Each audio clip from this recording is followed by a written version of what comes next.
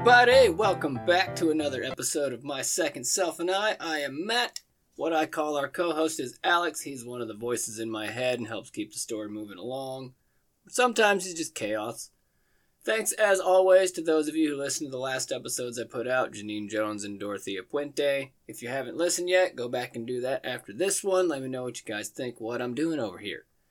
This episode's taking us right back across the pond to England. This time, instead of a ghost getting shot in the face, we have a spoiled, manipulative brat who decided that, hey, killing a bunch of people like Bonnie and Clyde might be fun.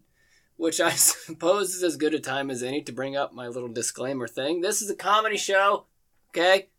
I'm going to make jokes, say things in funny ways, do some different voices. The energy's going to fluctuate a little bit. I'm kind of loud. But I'm going to back away from the mic a little bit today, try not to blow out anyone's eardrums. The reason I tell these stories the way I tell them is because when I listen to other crime shows that follow the standard dark or eerie, emotional, tragic tone that many of them follow, I don't feel good about listening to that.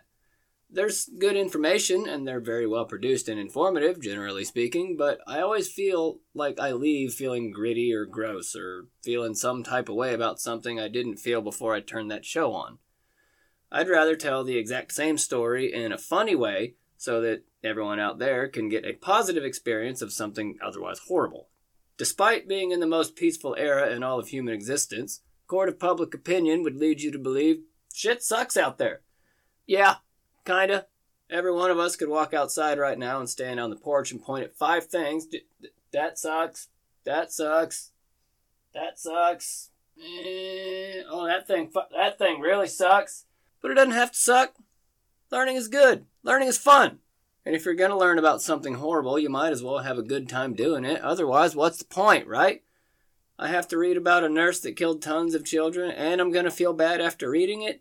No thanks. I'm going to make some jokes about whatever I can along the way because that's more fun for me. So I hope that sounds like something that would be fun for you too. As for today, pretty much the usual setup is to be expected. I'll start as close to the beginning as I can, walk through what happened, examine the decisions people make and things they say because those are always interesting and I can usually find a funny angle on something when I do that. Sorry for the slight delay in releasing this episode. The co-host I mentioned earlier decided that we're going to have to clean literally everything I own before doing anything productive. And then that night, he also decided, guess what? We're not sleeping either, fucker. So, yeah, you can thank Alex for that. That semi-weird thing you said out loud to a stranger one time 7 years ago seemed really important at 3 a.m. I just wanted to sort through it. So who are we talking about today? Joanna Dennehy is one of the UK's most infamous female spree killers. This episode, I think, is going to be kind of a lead-up to 2 future episodes. A little teaser for things to come. Why is her story so important? She is one of only 3 women in the UK to receive a full life sentence for her crimes, along with Rosemary West and Myra Hindley, one of whom is dead, both of whom I'll probably talk about during my Not in America themed bunch of episodes, but I don't remember what month I planned that for. I think one of the most interesting parts of this story, for me at least, is the lead up to the crimes. Normally on this show and many others, it's honestly kind of the nature of the genre really. The subjects often start out under not so great circumstances. Parents are often violent, abusive alcoholics or are themselves involved in some less than above board shit. Like, if you need a reference for what I mean, go back and listen to literally any other episode I put out, and you'll probably see what I'm talking about. Speaking of cases I've already done, this one reminds me, in a way, of the Lazy Nazi Coward Murderer in Oregon episode I put out last October of last year. Wow. I can't believe it's already been a year of doing this still. If you remember that, it was about Holly Ann Grigsby and Joey Peterson, a pair of white supremacist / Nazi sympathizers whom attempted to eliminate, quote, all the Jews on the West Coast. They managed to kill 4 people, none of whom were Jews, and are now, if I remember right, in prison for the rest of their lives. But I think that's probably more than enough setup for today. Alex! What? Get your passport. Get your suitcase. UK listeners, however many of you there are, we're coming back over. I know we were just there, but I had such a good time in Hammersmith, I just couldn't say no to a return trip for a little holiday abroad. And as always, when it comes to my British accent, I know it's a little bit off, but I'm trying. Alex, hit the button. We need some music. We are now about a 9-hour flight away from where I record these. The suitcase is open on the bed. I think Alex is still asleep. I've ordered some room service, and I have a story to tell you. Gather around the fire pit. There's not a fire pit in here. It's a hotel room. Joanna Dennehy, or maybe it's just Joanne. I've seen it both ways in various articles. She was born in 1982 in St. Albans, Hertfordshire, and what a place this is. People of culture probably already know this, but I didn't. It is the burial site of Britain's first saint, St. Alban, and is also where hot cross buns were invented, if I'm reading that right. Also an important Roman settlement, but that was thousands of years ago. Let's get back into modern times. Joanna had, by all accounts, a decent and proper upbringing. She grew up in a very well-to-do, affluent area called Harpenden, a little commuter town. Her parents were hard workers. Father was a security guard, while Mom managed a shop in town, doing everything they could to provide a stable upbringing and loving home. Two advantages we don't normally see when talking about a criminal's early life. As a child, she was just like any other kid. Happy, laughing, smiling, outgoing, lots of friends, always hanging out on the playground. But also, like lots of other kids, she had an emotional side to her as well, and that really started to take hold in her early teens. Hormones are just raging all over the place, no idea what anything is, or what this feeling is, or why it's there in the first place, what is happening with my body. Puberty can be pretty wild. And a wild thing to do during puberty is what Joanna did, which was shitload of dangerous drugs and drinking. Hey, this stuff makes me feel not shitty for a little while. Let's do that instead. Small towns do that too. And her life sort of spiraled outward from there. She began drinking and using drugs during her early teenage years, experimented sexually with lots of different people. She'd cut herself from time to time. And then when she's 16, she's had enough of her damn loving parents trying to help her, and she runs away to get married to her 21-year-old boyfriend, John Trainer. And then in 1999, when she's 17, she becomes pregnant and is furious about it. She didn't want kids, and now everything is ruined, in her mind at least, so the moment she gets out of the hospital, she doubles down on the party life and dedicates every minute she can to doing whatever drug and drink she can get her hands on. Breakfast beers for an appetizer, cutting herself as the main course, and then washing it down with a big slug of vodka for dessert. Her husband John must have had the patience of St. Alban himself, because he stuck around with her until about 2005. They also had a second child around 2002 or 3, I think, but Joanna's behavior had only gotten worse and worse. She'd go out drinking all night and come back covered in hickeys and bruises and cuts and being all sorts of out of whack. And also that one time where she went out drinking, probably to the detriment of the family, and then while out drinking called a goon to go around to the house and put the boots to John hard style.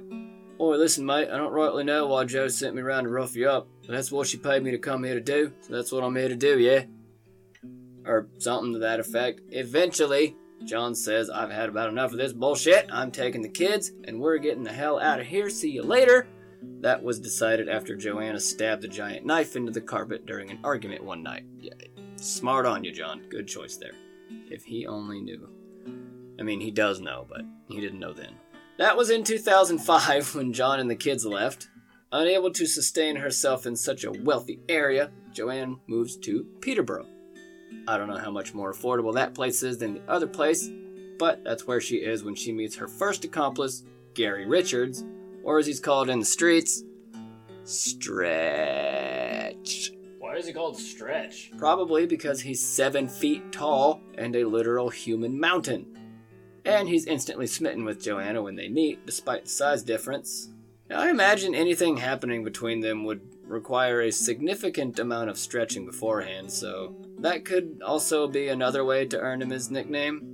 You know, it wouldn't be a stretch to think that they might have to stretch before... Never mind. During the next 6 years, Joanna would finance her addictions through sex work, and that would likely play a role in forming her strong hatred of men. Then she's arrested in 2012 after a failed thievery attempt and taken to a psychiatric hospital for observation and treatment. While she's there, she is diagnosed with obsessive-compulsive disorder and showed clear signs of some antisocial personality disorders as well. I think in the little advice corner thing that I'm doing now, I'm going to have some more info on antisocial stuff, so look out for that later. After she is released, and for the next year or so, she's staying at a bedsit in Peterborough at 11 Rolleston Garth, which I think is kind of like a halfway house kind of thing. The property is managed by Mr. Kevin Lee, who was also semi-romantically involved with Joanna at some point.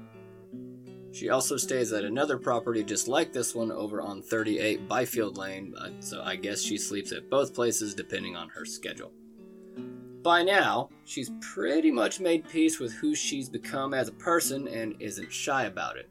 She likes to get down and dirty, do some drugs, drink and fuck, and get tied up and whipped and handcuffed and all that good shit, hell yeah, and even wore handcuffs on her pants pretty much all the time. Make it hurt so good! She's into some cool stuff, but eventually, you start to get bored. You start to get tired of the same old thing happening every day.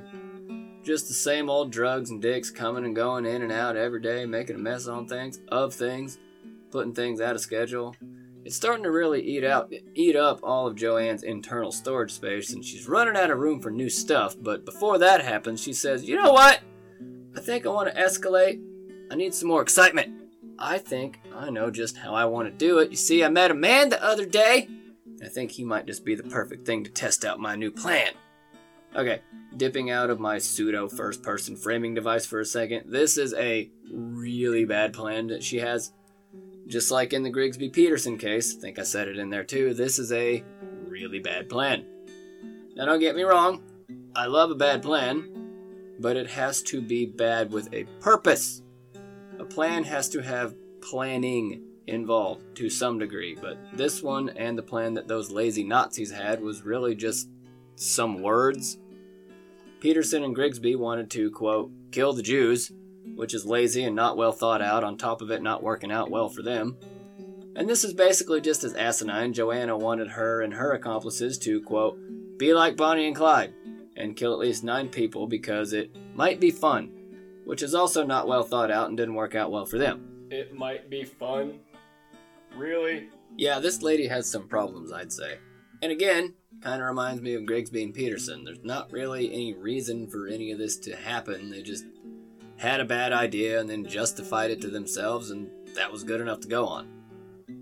But before we go on, we're going to take a couple minutes to hear from a friend of mine. He's had so much success in Sacramento that he's decided to open up a shop in Peterborough to test out the waters for an international market.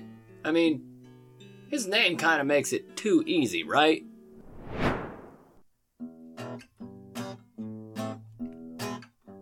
Alright, how you doing out there? It's me, Ron English. Now, I don't have any billboards around this town yet, but I can almost guarantee you there's quite a few people here that have a need for this type of business I run. That's right, I'm opening up another Tickle Box, the world's only gently used adult novelty resale shop and bait supply, now with 2 locations worldwide in Sacramento and Peterborough. Where else can you expect to buy edible panties that can also be used to catch dinner? They've only been worn one time by the previous owner, but all you really gotta do is tear off a little bitty tiny piece of the back part, put it on the hook, and then you can catch pretty much anything.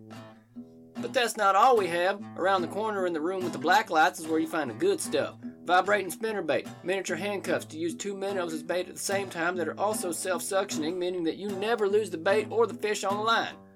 Lures that pulsate to the rhythm of whatever song you're listening to, causing the fish to come closer and closer, meaning that you finish fishing faster. And while you're here, why not pick up something comfortable? You can get a see-through lace nightie that comes pre-scented with fish pheromones so you can look sexy while you cast a line. I'm telling you folks, only 2 other people have ever tried this thing on. It's a hot steal right now. So what you waiting for? Do I gotta throw out one of them vibrating pulse lures to get you to come down to the Tickle Box? Get on down here already. Get the Tickle Box, gently used adult novelty resale shop and bait supply. If you're confused right now, good. Ron is a confusing man, and that's exactly what he wants. I think you can hear more about Ron in the Dorothea Puente episode, but, I think his business model could use some work. He needs to crowdsource some ideas if he's going to set up shop in England. I think the only person that might go there is Joanna, but she's about to do some stuff that's going to make it really hard for her to be a regular patron of the Tickle Box. Let's switch it up to the other track for this part. Let's see. There we go. Much better. There we go. Okay. In March of 2013, Joanna is out and about doing whatever the hell she's doing that day when she meets a man. Luckily for us, I happen to be fluent in Polish, so reading his name is going to be no problem. Lucas Labasiuski told you I was perfectly fluent, was on top of the world. He met a moderately attractive girl who seemed to be really into him.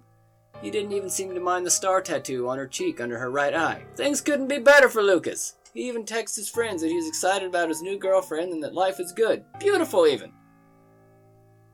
A couple days later, Joanna invites him over to the house on Rolliston Goth. And when he arrives there, he is somehow stabbed through the heart and killed by Joanna.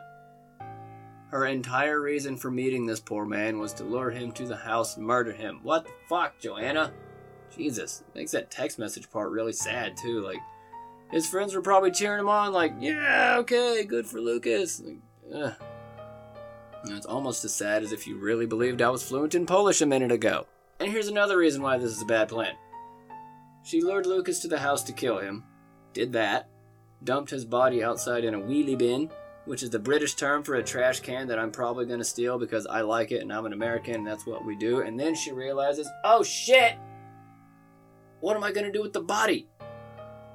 I guess I can show it to this 14-year-old girl that lives nearby, which she did, and it didn't help her in the end, as you might have guessed. And so the next 2 days after she killed Lucas was spent borrowing money from her landlord Kevin and getting a taxi with Stretch to go buy a car, which she could then use with the help of Stretch to dispose of the body in the Thorny Dyke area of Peterborough. Holy shit, dude. How the fuck is the car an afterthought? Is stuff just happening one step at a time in her mind? Like, can she not plan past the first step for things? If you don't have a car and you need a car to do stuff, the first thing you figure out is how to get a car. You know you're gonna kill this person. You know you can't keep the body there, but let's just kill him now and worry about the car later? Dude, no! What? Car first. Getting a car, at least over here, is an enormous pain in the ass.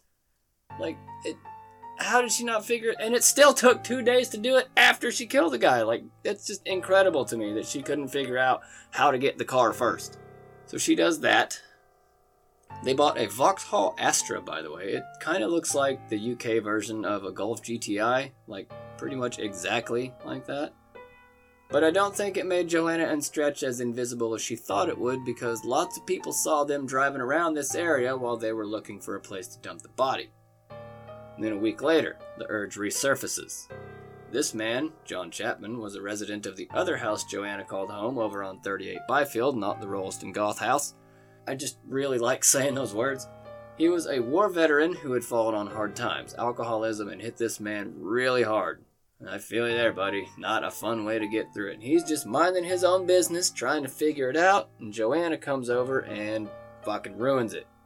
Joanna had been to the house before and had met John on a handful of times. She was sorta kinda working with her landlord, Kevin Lee, the property manager of the other house, and had served eviction notices to some of the tenants there, including John Chapman, even going so far as to threatening to remove John from the house by any means necessary. What a terrifying thing to hear if you're a tenant, especially a guy in his situation. He's probably a good guy by and large, just maybe a little too heavy-handed on the booze and it gets the better of him, so I can't imagine that's a fun thing for him to have heard. On this day, however, March 29th, he's at home trying to figure out what to do, but it's a holiday, Good Friday, and any holiday is as good a reason to get plastered, so societal expectations be damned, and he gets shithoused. Just a full productive day of waking up and drinking, passing out, lather, rinse, repeat. And I'm only telling you that because it kind of makes this next part a little better, maybe. Maybe if he's 4 times the legal driving limit drunk, he wouldn't feel this.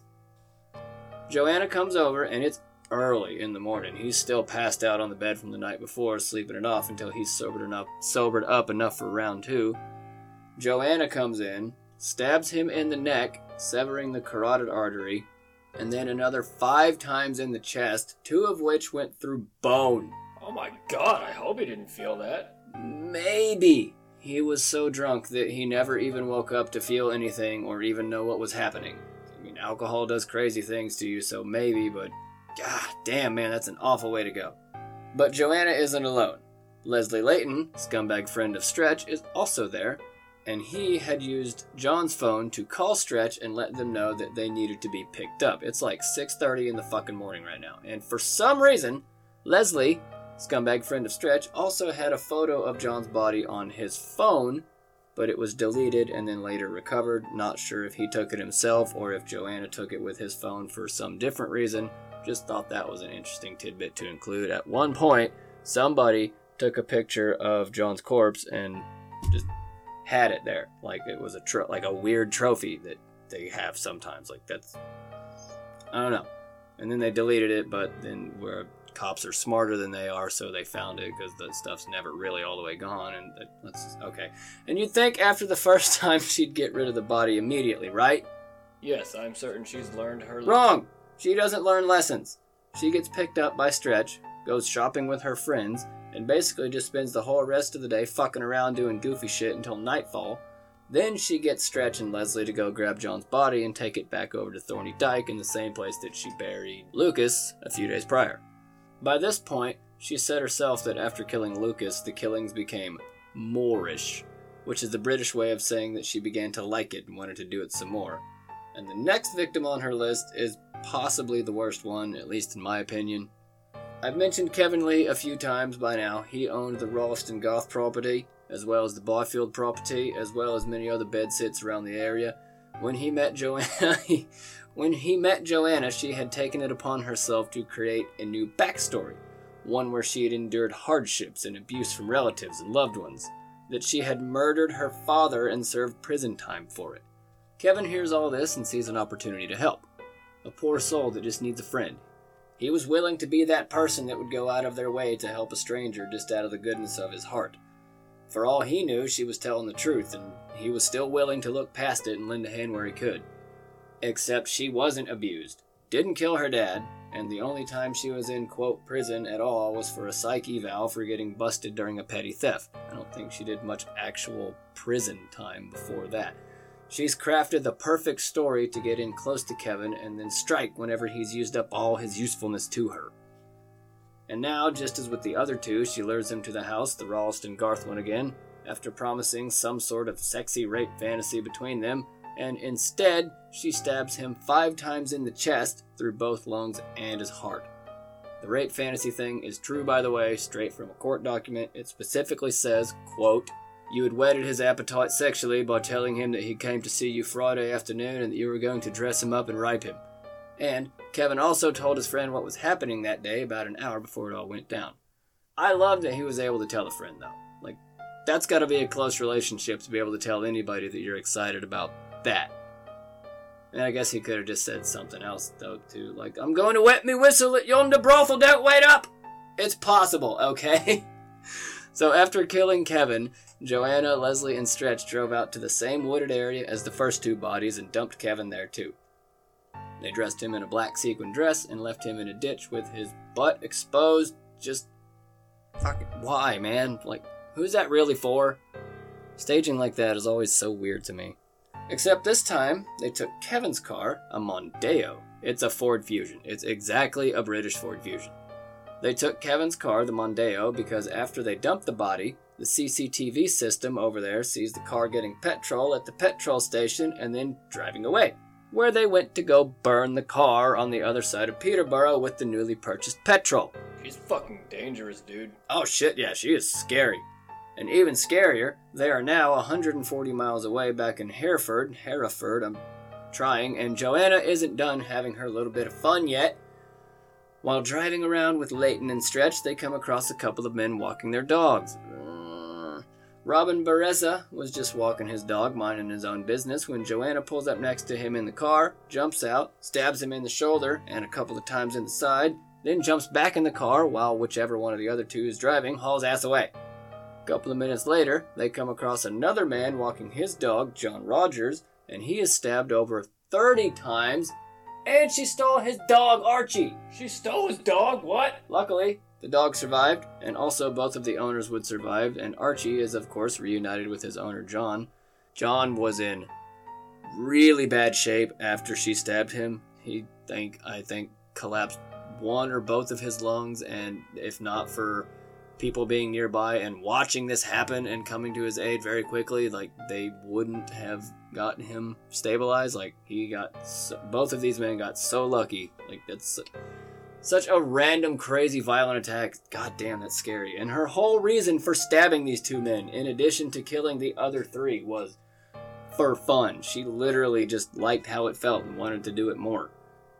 Doesn't care that it's wrong, knows that it's wrong, and does it anyway. It's the definition of a sociopath right here. Later, when she is arrested, she says she didn't want to kill any women, especially women with babies, but that men could be good entertainment. Look, Joanna, I'm telling you, if you want entertainment, you don't have to kill people. You don't have to stab a man and steal his dog. You could just go over to the River District and check out the Blacklight Room at the Tickle Box. Ron English has all kinds of fun stuff in there. I really think she would have shopped there if a place like that existed. So 2 days after Kevin was murdered, his family reported him missing, and his body and the other two were quickly found by the people who regularly walked in that area.